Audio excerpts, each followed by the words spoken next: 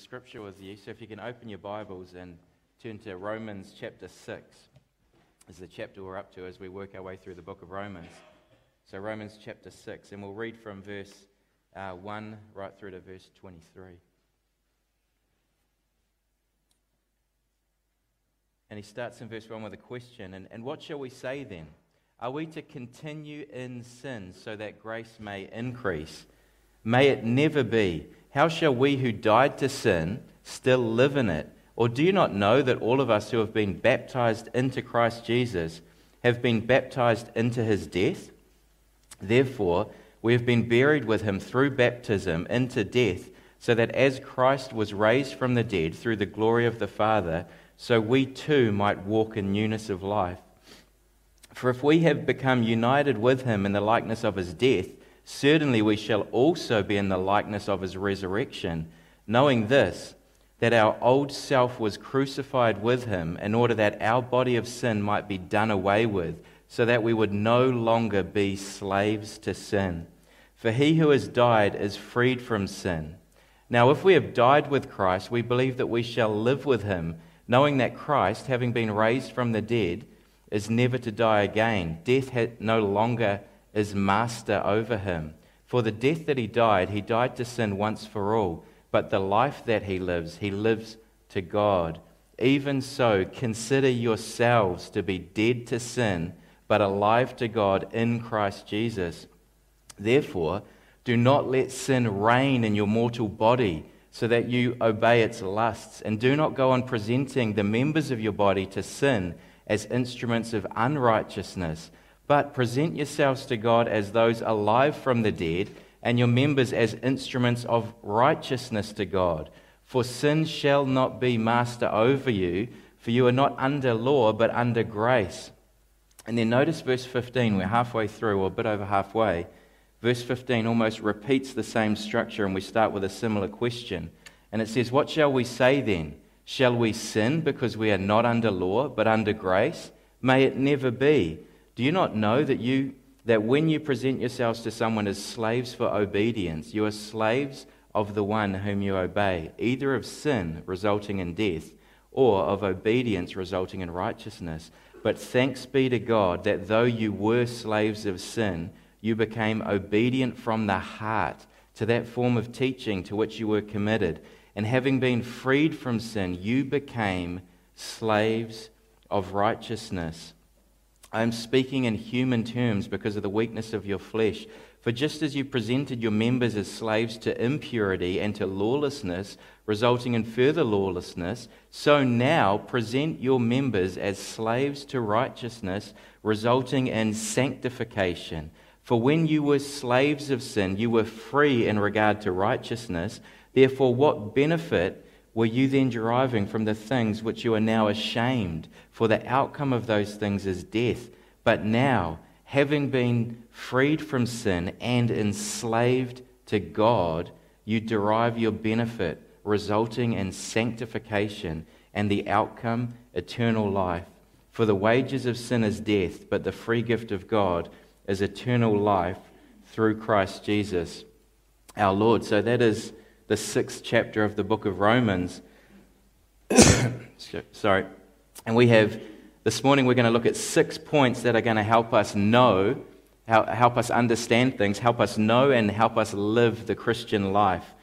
And so the first point is just some context, just to give us some idea of this passage, where we sit, and some of the subjects that are going to be covered. But verse 1 began by saying, what shall we say then? And we immediately think, what shall we say to what? And so it takes our mind back to what we've seen in chapter 5, where the subject was corporate solidarity. That was the concept where the actions of the one are applied to the many. And in particular, we saw that Adam and Christ functioned in this way. They were representative heads. And when Adam sinned, all of mankind sinned in him. And we were all counted guilty and condemned because of what Adam did. But through faith, we saw that we become united to Christ, and he became our representative head, and his perfect life and righteousness is imputed to us, so he now represents us.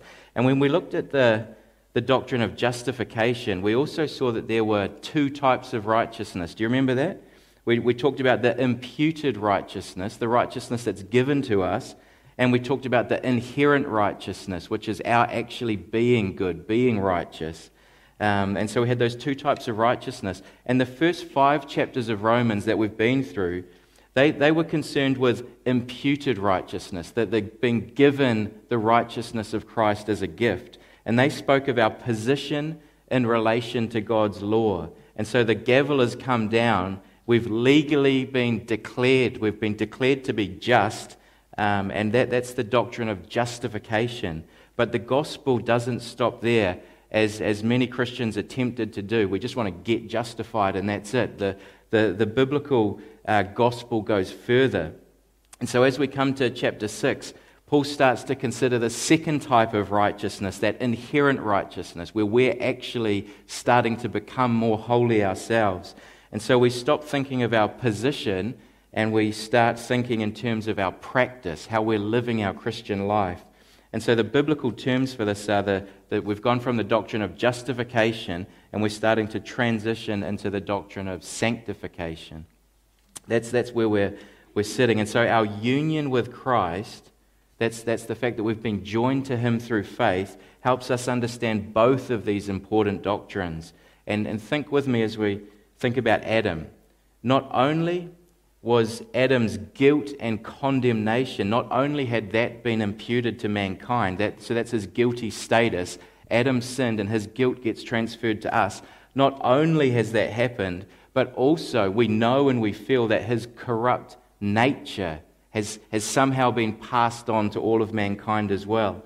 And so there's a double problem that the gospel is solving, both the guilt and the actual sin that's in us, our sinful nature. And so far, the doctrine of justification has answered the first problem. It's answered our guilt and our status. But now in chapter 6, we start turning our minds to the second problem, which is how can our sinful nature be restored? How can we make ourselves stop sinning? That's the questions that we start thinking about as we come to the 6th chapter.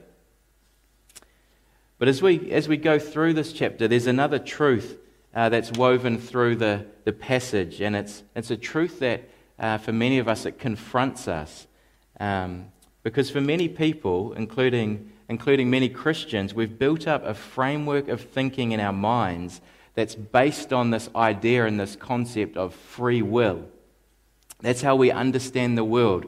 We have this concept of free will, and when we come to this text, which expresses God's way of thinking, it confronts us because it says, no, before you were united to Christ, you were not free at all. In fact, you were a slave of sin. You were enslaved to sin. That's the words that this passage uses to describe those before they come to Christ. They were enslaved to sin. And so this chapter will bring these ideas to the surface, and it's going to give us some much needed clarity on quite a difficult subject. But that's the context.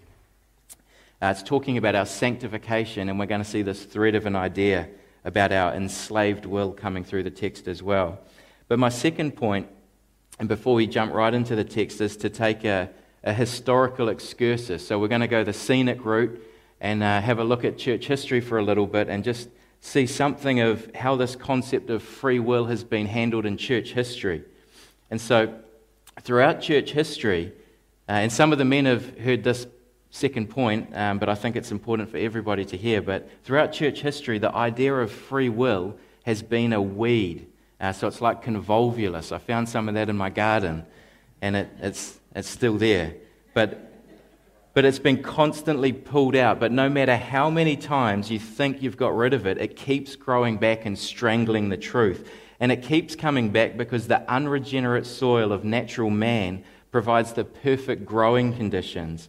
And so the subject of the freedom of the will, it involves some of the most difficult problems with which the human intellect has ever attempted to grapple.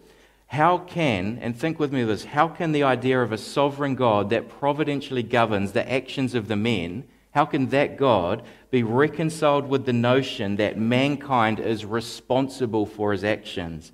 These are the questions which produce the sharp encounter of keen and conflicting wits between, have you heard of these people? Pelagius and Augustine. And so this was early in the 5th century. And John Owen writes of Pelagius and of his idol free will. He writes that by the ancient fathers he was exploded and cursed out of the church. And so what had happened was Pelagianism, with its foundational idea of free will, was kicked out of the church. And so and we can see that in the Council of Carthage, which was in 418, and at Ephesus in 431. But moving through church history again, towards the middle of the 9th century, there was a man called, and I can't pronounce his name, Gottschalk. It's like worse than a Hebrew pronunciation, but he was born in 868. He advocated the doctrines of Augustine as well, and council warred with council, and he eventually died in prison. So he upheld these same views, but he eventually died in prison due to a lack in the rights of private judgment and free inquiry in a dark age. And as I read that again this week, I thought, man, it's that a dark age is marked by a lack of the rights of private judgment and free inquiry, which is an interesting thought. But they simply weren't allowed to have a different opinion. But the next significant revival of the same dispute arose at the time of the Reformation in the 16th century. And so John Owen continues and he says, the shackles of medieval ignorance were burst asunder by the awakening intelligence in Europe. And so the Reformation whipped up a frenzy of thought that they could engage and think freely again. And if we accept the controversy between Protestantism and popery on which the Reformation hinged, no point could more naturally engage the mind in the infancy of its freedom than the compatibility of the divine purpose, that's the sovereignty of God, with human responsibility. On the solution of which problem the nature of redemption seemed to depend, and around which, by the spell of the mystery attaching to it, human speculation in all ages has revolved. But now a measure of intellectual freedom had been acquired, and the dispute was between, on the one hand, free will, and on the other was efficacious grace. That was the two competing views that always run through this thread of church history. And I want you to see that Rome was on the side of free will, and that the Protestants were on the side and stood on the side of efficacious grace. And so this idea of free will was the root subject that divided the two. And one man that was particularly central to the Reformation, and you'll know who I'm talking about, Martin Luther. Martin Luther wrote a famous book, and it was called The Bondage of the Will. And that literally means the unfree will. He took the exact opposite opinion. And it was a response to a book by a man called Erasmus who wrote on free will. So they were on each of the side of this argument. But sometimes we speak of the 5 solas as the heart of the Reformation teaching. And that's right to a certain degree. But to help you see the significance of the subject of free will, I want you to know that none other than Martin Luther saw this subject of free will as the spring from which the solas flowed. It was a more antecedent idea. And so you can't get to the doctrines that those solas are the doctrines of grace alone, through faith alone, in Christ alone. And you can't get to those truths without building them upon the foundation of a bound will. You alone, he tells Erasmus, and I'll quote there's a famous preface at the beginning of this book, The Bondage of the Will. It was written by J.I. Packer, who's recently passed away. He says, you alone, he tells Erasmus, have attacked the real thing. That is the essential issue. You have not worried me with those extraneous issues about the papacy, purgatory, indulgences, and such like trifles rather than issues, in respect of all to which have sought my blood. But you and you alone have seen the hinge on which all turns, and aimed for the vital spot.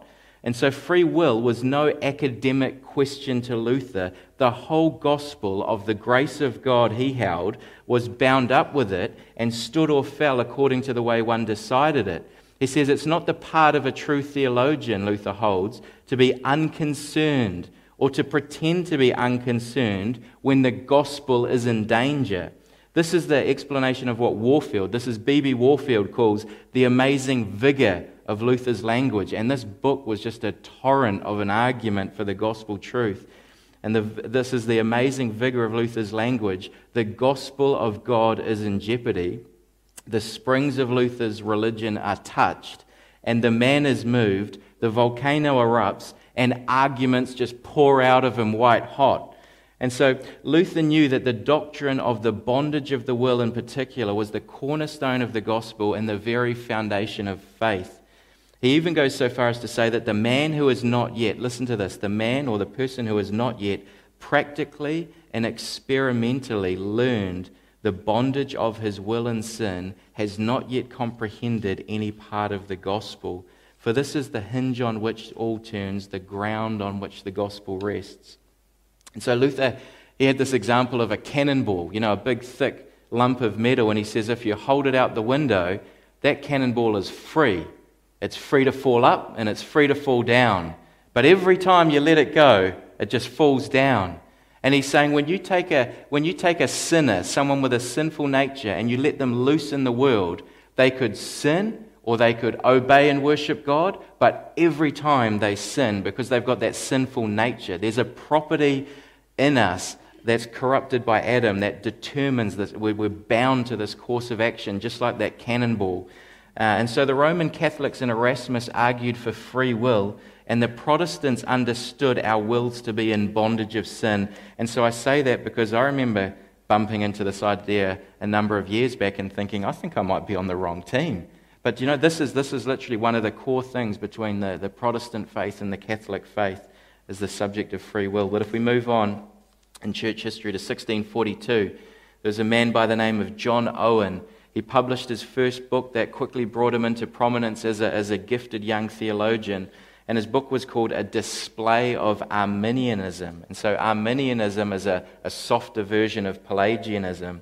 And the subtitle was A Discovery of the Old Pelagian Idol Free Will with the New Goddess Contingency, advancing themselves onto the throne of the God of heaven to the prejudice of his grace, that's to the destruction of his grace, his providence, and supreme dominion over the children of men, wherein the main errors by which they have fallen off from the received doctrine of all the Reformed churches, with their opposition in divers particulars to the doctrine established in the Church of England, are discovered and laid open out of their own writings and confessions and confuted by the Word of God. That was a Puritan title to a book. They knew how to title a book properly. But it was a passionate plea to those in his day to pull back the weeds that had again clouded the gospel. And to do this, he chose to attack a very specific doctrine. He chose to attack the idol of free will. And looking back to the time of Reformation, this is Owen still, he writes, but in the beginning of the Reformation, that fatal time for idolatry and superstition, together with the abbeys and monasteries, he says the zeal and learning of our forefathers, with the help of God's word, which is the emphasis there, demolished this temple and broke this building down to the ground. In the rubbish whereof we well hoped the idol himself had been so deeply buried as that his head should never more have been exalted to trouble the church of God. So they hoped the Reformation had dead and buried this idol of free will.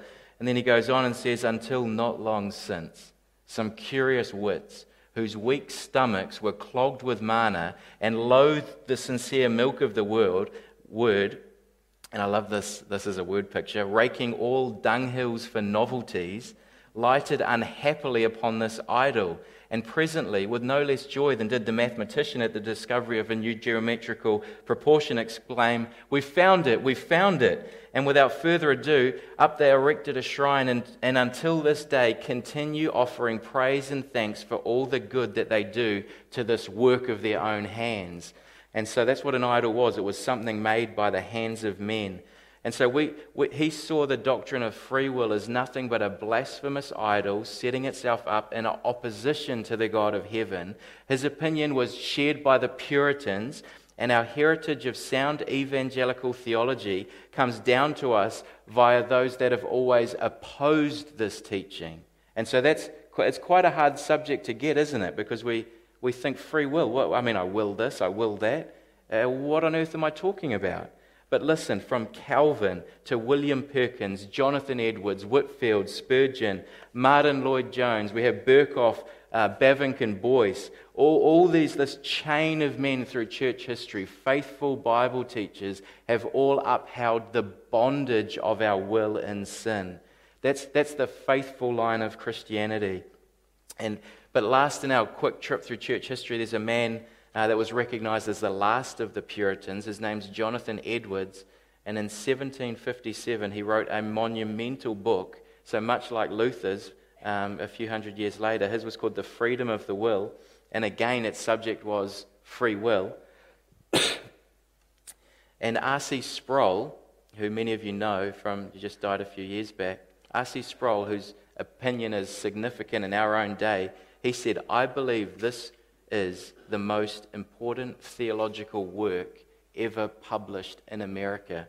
That's a book on the subject of free will, and that's a huge statement by a significant Christian theologian. So we are dealing with something this morning that's just really important. It's not something we're just throwing ideas at loosely. This is a really important truth that will come through the 6th chapter in the book of Romans. But that's just a tiny glimpse of the argument from church history. And I do that to show you that in challenging this idol of free will, which is so common and so pervasive that we just assume it to be true, that it's a very Christian thing to do. I'm arguing a very Christian argument.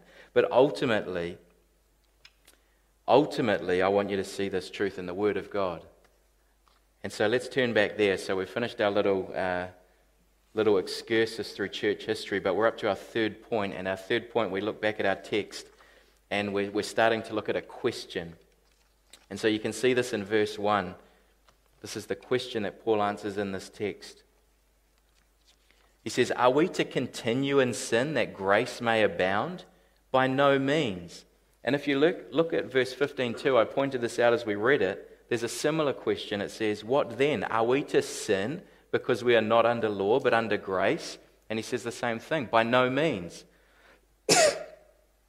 And so we have two almost identical questions that break the chapter in two. We've got verse 1 to 15 and verse 16 to 23. They both start with this question. And not only this, but as you go down from each question, they have a body of truth, which is Paul wants us to know something. So he gives us a section of indicative teaching, and then he gives us some commands where he's wanting us to do something. He's commanding us to live a certain way, and then he finishes again under each section with some more indicatives to tell us something true about ourselves. He wants us again to know something. And so what we have in this section, within these two sections, is a question, and we have two indicative sandwiches, kind of like a compliment sandwich. You know, when you want to say some negative feedback to someone and you sandwich it between two nice things? This is an indicative sandwich, but there's two of them. And for the sake of getting through this whole chapter in one go, what I'm going to do to make the structure easy is I'm going to pull them all together. And so we're just going to go through all this indicative teaching, see the commands, and then we'll see the truth and the knowledge again. That's how I've structured it, so we can just work through really easy and follow Paul's line of thinking, because I think that's how it works. So there's those two questions. So each half of the passage, verse 1, verse 15, starts with this question. And his questions essentially say this. They say, okay, so we've been justified by faith. We've been given the imputed righteousness of Christ. But what now? Can we just keep on sinning? Because all our sin's forgiven. We're no longer under the law, we're under grace. Surely we can just keep on sinning and we're good. We've been given this perfect status before God, the imputed righteousness of Christ. So that's the question. And the answer in both cases, and you know this, is an emphatic no. This is not at all how Christianity works. We're not justified by faith and then just live a life that's just free to sin. That's not at all what happens.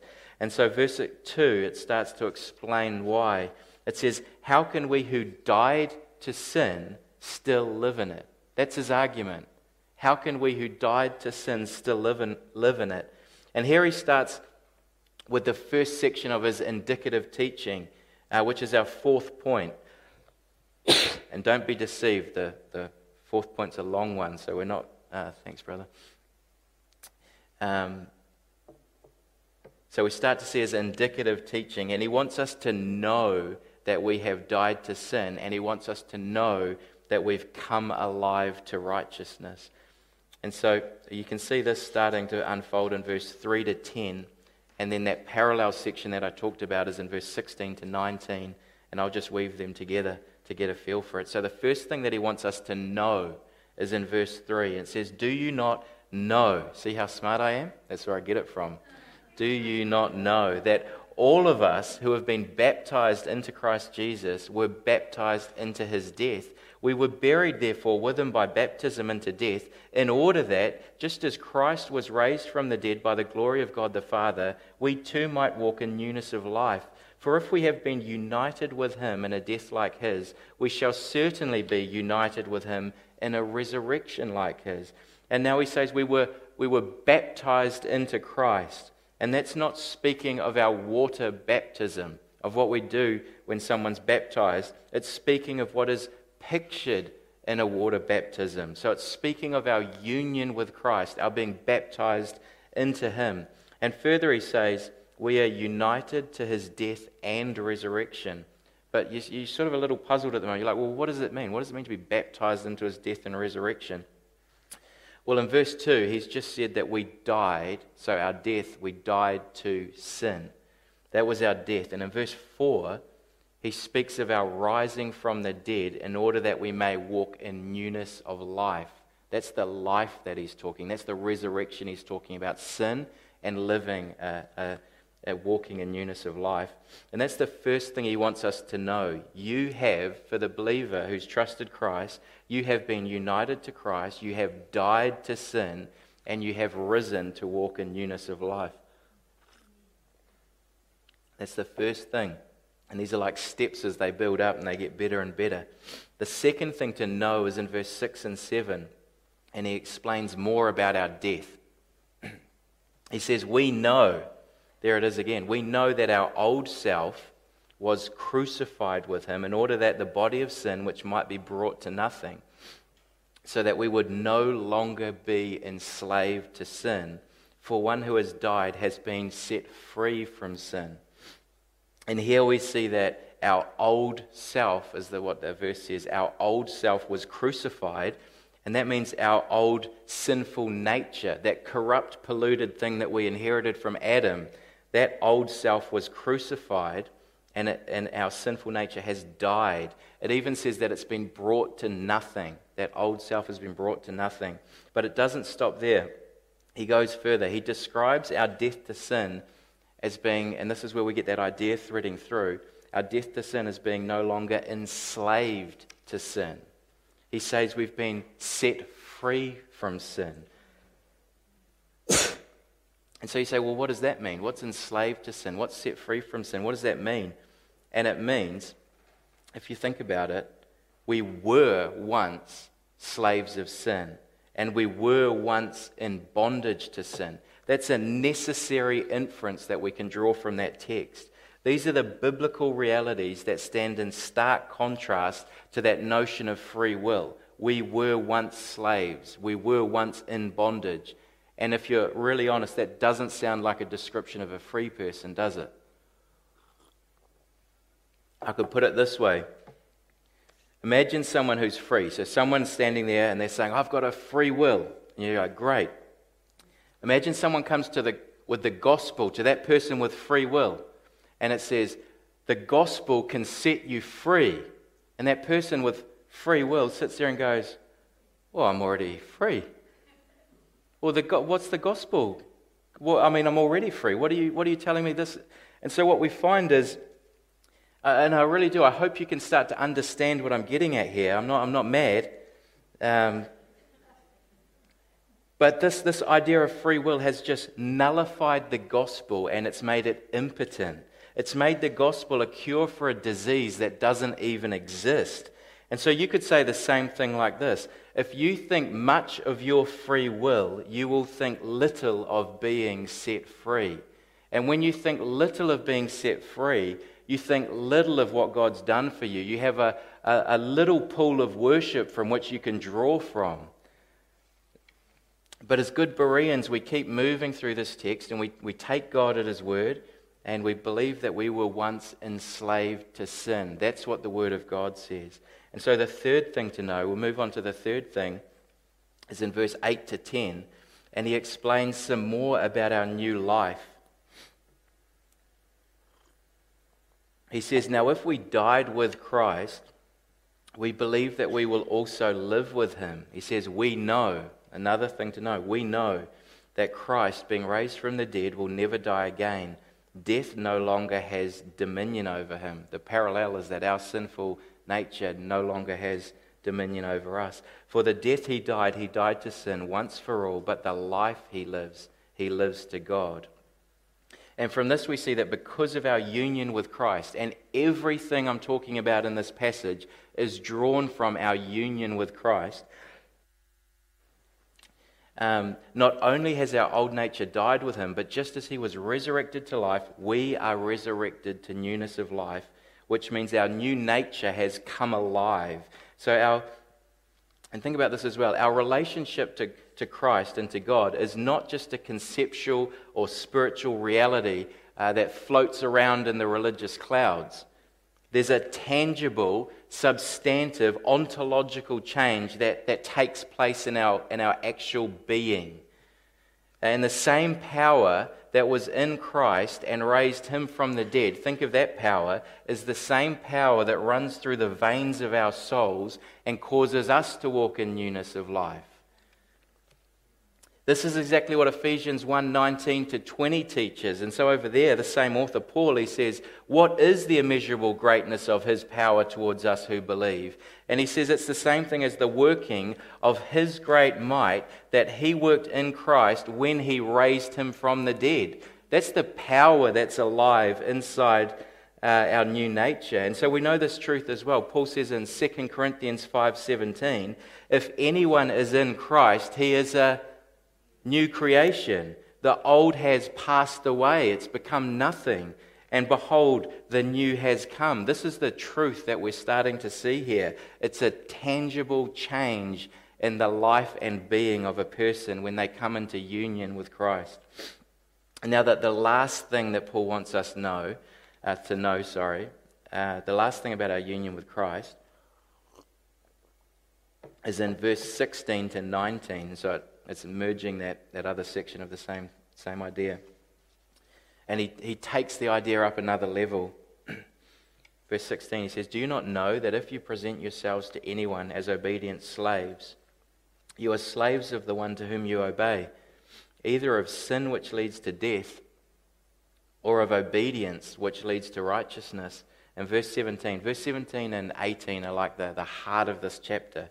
But thanks be to God. It's another one of those great buts in the Bible. But thanks be to God that you who were once slaves of sin have become obedient from the heart to the standard of teaching to which you were committed.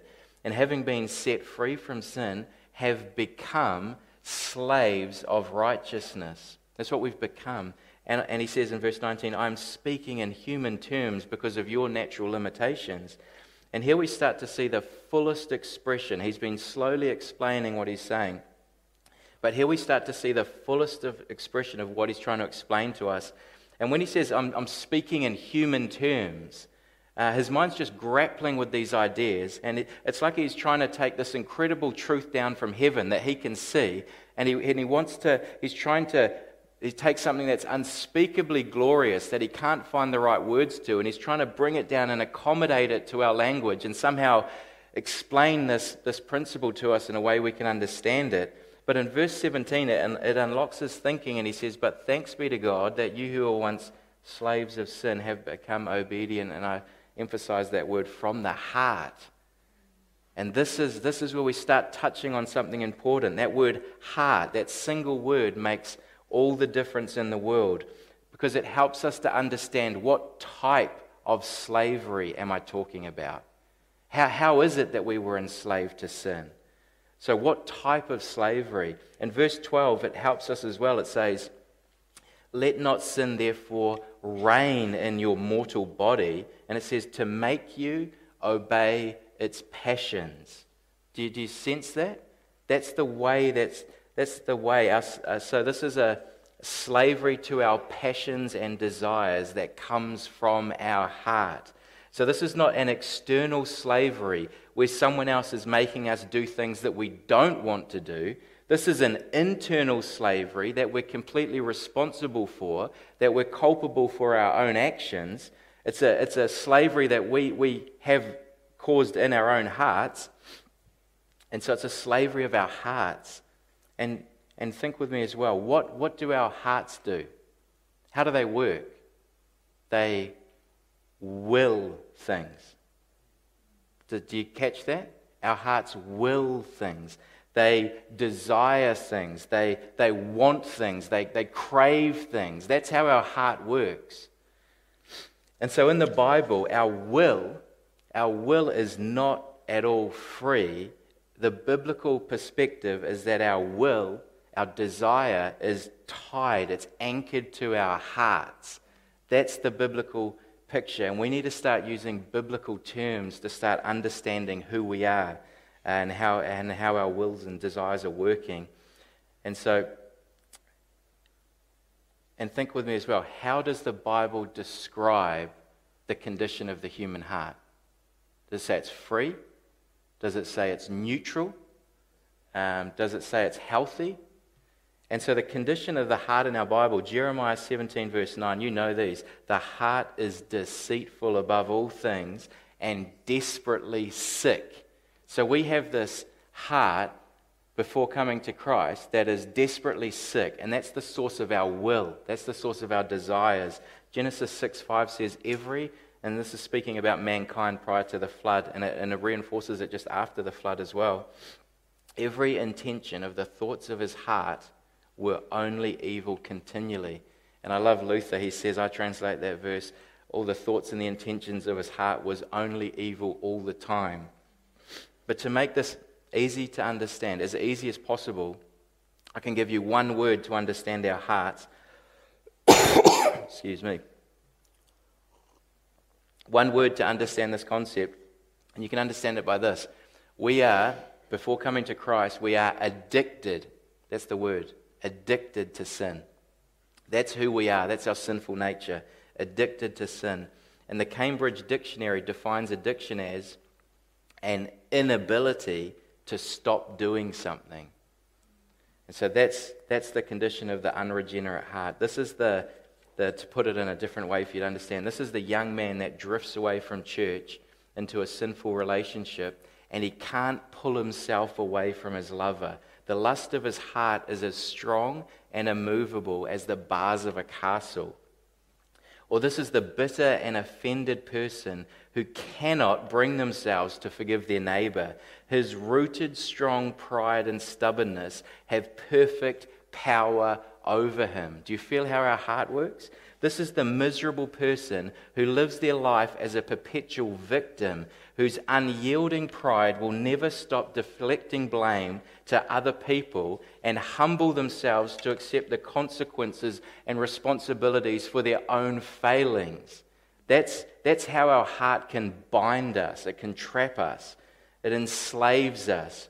But whatever way we cut it, whether it's pornography or pride, jealousy or greed, before we were united to Christ, we were slaves of sin. We were bound by the passions of our sinful hearts. And you could sum it up like this and say, we were not willing to come to God. Our will that we boast of as being free is the very thing that is wrong with us. We were not willing to come to God. You know, one of my favorite verses is Psalm 110 verse 3. And Spurgeon and Whitfield used to use this verse.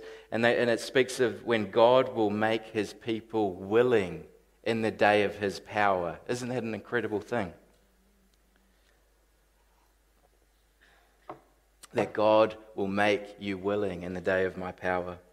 Psalm 110 verse 3. But if you look back at verse 17, it says, but thanks be to God that you who were once slaves of sin. It's not what we are now. You who were have become obedient from the heart to the standard of teaching. This is the standard of teaching here, which you were committed, and having been set free from sin, have become So we've become something else. We're not slaves anymore. We have become slaves of righteousness. So we didn't have free will beforehand, and then we get born again, we get a regenerated nature, and we don't have a free will afterwards. We're still slaves. And I think Matthew read a passage just before, and I think it was Revelation 22, might have been verse 6, and it still pictures us in heaven, the bondservants, the slaves, doulos, worshipping God in heaven, where we've been slaves in the past, but it was to sin, but now we've become slaves of Christ, and we'll continue to be slaves because our hearts will be addicted to something else. But this thing here, this little bit, we have become slaves of righteousness. This is really the climax of what Paul wants us to know. It's as if he's showed us we were slaves of sin only as a point of comparison to be then able to show us, so he can compare us to that, to show us what we are in Christ, that we are slaves of righteousness. And you could say it as simply as this with that same one word, we have become addicted to Christ. That's who we are now. There's a holy addiction that we have when God changes our nature, when he makes us willing in the day of his power. And so our sanctification is driven by a righteous addiction. That's how I'd love you to understand. How is it that we live out the Christian life? And we live it from the heart. It's not just external rules and commands and being told to do things. God changes us and we happily serve him. So if you imagine with me your heart as a magnet, which is I think the best way I can accept, because it desires, it wills, it craves things. And you imagine there's little bars of sin, like little reinforcing bars. They're all sin. And where's your heart going to go? It's going to go, and it's just going to collect all these metal bars of sin. But if you imagine this, when we're born again, what happens is imagine this great heavy metal object, this great massive metal. The glory of Christ comes down from heaven, huge, and I love in the Old Testament the word glory has to do with weight. But anyway, this great metal object comes down. What's this magnet? What's your heart going to do? There's all this sin, these little bars of sin, but it's just going to be overpowered. It's just going to be attracted to something new, and it's going to be fixed there. It's going to be enslaved there. That's what happens to us, and we don't really know when we're like, what did God do to us when we came to faith? But this is God taking out our old heart, putting in a new one, and causing us to walk in his ways. He makes us willing. And so, anyway, but that is the miracle of regeneration. That's the new nature. That's what happens in the heart of the believer when they behold the glory of Christ and the great things that he's done for us in the gospel.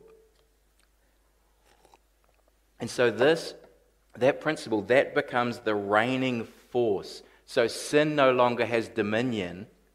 Now this becomes the reigning force in our heart and in our life. So this affection, this is going to suddenly drive our actions because our hearts are pulled to Christ and our feet just naturally go. Does that make sense? Where our action will follow afterwards. So that's the reigning force. And so instead of our old life of just lining up sin and just collecting it, drinking iniquity down like water, like it says in the Bible, instead of pursuing sin, the regenerate person lines up the means of grace. And so we crave the scriptures. We love to hear the preaching of God's word. We love to pray. We love to fellowship and serve God's people. We daydream about how we can serve the Lord and how we can make him known to other people. And we don't do these things because we have to. We don't do them because we're commanded to. We do them because we want to. That makes all the difference. And these are the things that pull our magnet, as it were. They drive our new life. But what we've just been through there, that's the body of indicative teaching, the truth that Paul wants us to know. So the subject is on sanctification, how we live our Christian life. And you might have thought he would have jumped straight into telling us what to do. But he stops us and he goes, I want you to know this about yourself. And in verse 11, he starts to command us. So he does start to get to some commands. and he says in verse 11, if you look there, he says the first command, it's not really a command at all. He's just reinforcing what he's teaching, but he says you must, that's the command, but you must consider yourselves. So it's not even a doing. He's saying all that stuff I've just taught you about your old nature dying and your new nature being alive, look at those truths. You must consider yourselves dead to sin and alive to God in Christ Jesus, united to Christ Jesus. And so Paul transitions into giving us these commands, and as we do that, we transition into the fifth point, which is the imperatives. In verse 12, it says, don't let sin therefore reign in your mortal body. He's saying, don't let sin reign in your mortal body to make you obey its passion. And with that, he's finally arrived really at this doctrine of sanctification. He's saying, this is how you should live. Don't let sin reign. Don't let it have dominion. And in verse 13, there's two more commands. The first one is verse 13. Do not present your members. That's the parts of your body, your arms, your legs, all the different parts of your body.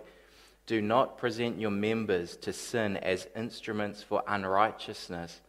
And the next command is, but present yourselves and your members to God as instruments for righteousness.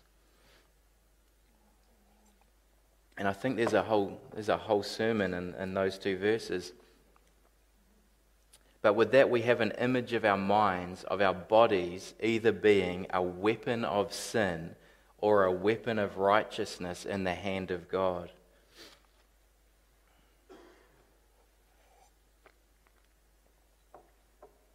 And what Paul has argued is that if we have been united to Christ by faith, we actually have become weapons of righteousness. We've become slaves of righteousness. We are these instruments in the Redeemer's hands, as it were. But I want you to know that I want you to see how Paul is trying to motivate us to live our Christian life. And so I was trying to think of a way to explain this, and I remember playing rugby at school when I was younger at college, and we had this winger in our team. And so you'd want to give your winger a command. You want him to score tries. So imagine the command is saying, score a try. That's what you want the winger to do. And how do we make this happen? Well, the thing is we told him some truth about himself, and then we told him to score a try, and then we encouraged him again with some truth about himself. And so what we did, we came up with this plan where when we had a play on the one side of the field, so we have a line out, and we have our back line spread out, but instead of spreading out the whole width of the field, we pulled them in tight. So the winger was at halfway. We still had heaps of space out there on the side. And when we pulled our back line in tight, all the marking players, they all pulled in tight as well to mark up. So there's half the field free of space. We said we're going to set up the field, we're going to get you the ball, and you have to score a try. But the thing we told him, the truth we told him about himself, was we said, you have got faster wheels than the winger that's marking you. We want you to know that about yourself. You can simply run faster than the other guy. So we're going to get the ball in your hand, and I'm going to command you to score a try, but just know that about yourself. You're faster than him.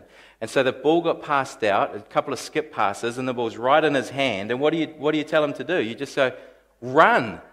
And he's got all half the field to run outside his man, and he did. And he just burned him and scored a try in the corner. And so that's it. I mean, that's a simple schoolboy rugby when you're not that good. But he was just simply faster. But that's exactly what Paul's doing in the 6th chapter. He's telling us something true about our new nature in Christ. He says, I want you to know something about yourself and the resources that you have in Christ. You know, now that you're in me and he's in us, that's an incredible thing, that he dwells in us. Just stop and contemplate. Make sure you know these things about yourself. And he's loading us up like we loaded up that winger to know something before he sets us free to run the Christian life. That's how Paul's thinking through the doctrine of sanctification.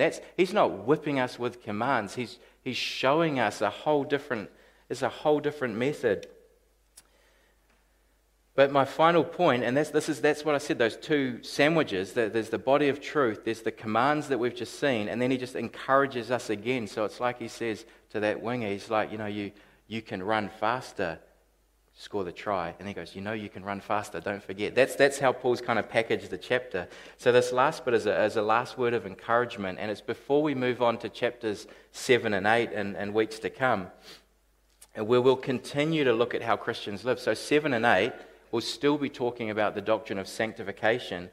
But in verse 14, he says, remember what I've told you, and he gives them this little bit of encouragement. Sin will have no dominion over you. Just remember that. Sin has no dominion over you. And in verse 22, which is at the end of the passage, it says this, but now that you've been, so it's like he's saying, remember this as well, that you have been set free from sin and you have become slaves of God. The fruit you get leads to sanctification, and its end is eternal life. And so, with that, we really have just scratched the surface and started to look at what Paul explains about sanctification. He hasn't whipped us with a list of commands and things to do. He's not loading us up to be legalists. He's building us up in the knowledge of who we are in Christ, and he's letting us know what the mighty power is that is at work in those who believe. And when we've been fully trained and ready, he's going to keep teaching us, but when we're fully trained and ready, we'll go through chapter 7 and 8. We'll take a little detour through 9, 10, and 11 and look what's happening with Israel, but he'll get to chapter 12, and then he starts finally, after all this body of teaching telling us who we are, then he finally, as it were, lets us go. And if you imagine, it's almost like when you watch those horses when they're ready to race. Do you know what I mean? They're hidden behind the gate, and they're all like noses pushing against it. And then when we get to chapter 12, he's going to open the gate, and we're going to have these hearts that are enslaved to God, full of this knowledge of who we are in Christ. And then he's going to let us go, and we'll be able to act. But he gets us there so slowly. And I think sometimes we're too quick to just put commands on people, but we don't do the work to train ourselves properly. So that's an introduction, I guess, to the biblical doctrine of sanctification in Romans chapter 6. So if we summarize the whole thing, we must consider ourselves, this is the truth, we must consider ourselves dead to sin and alive to God. And then we have those commands in our head, don't let sin reign in your mortal body. And then he just encourages us again, like who we are. Sin does not have dominion over you. But let's bow our heads and pray. Excuse me. Heavenly Father, we think of those lyrics in the hymn, that you break the power of cancelled sin, that in our justification, our sin was cancelled, but in Romans chapter 6, you tell us that you have broken the power of that sin. And we pray that there would be not a single person here today that you have not made willing and able to obey you. We pray that you would cause people to be born again, and we pray that you'd strengthen your people to live for you. And we ask this in Jesus' name. Amen.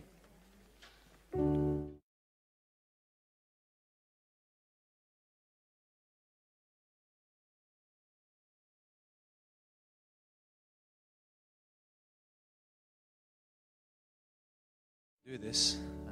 Wouldn't normally interrupt all this. Sorry. There's 2/3 of the church family, as we know, out in the other buildings. And when we began, there were some sound issues. They couldn't hear.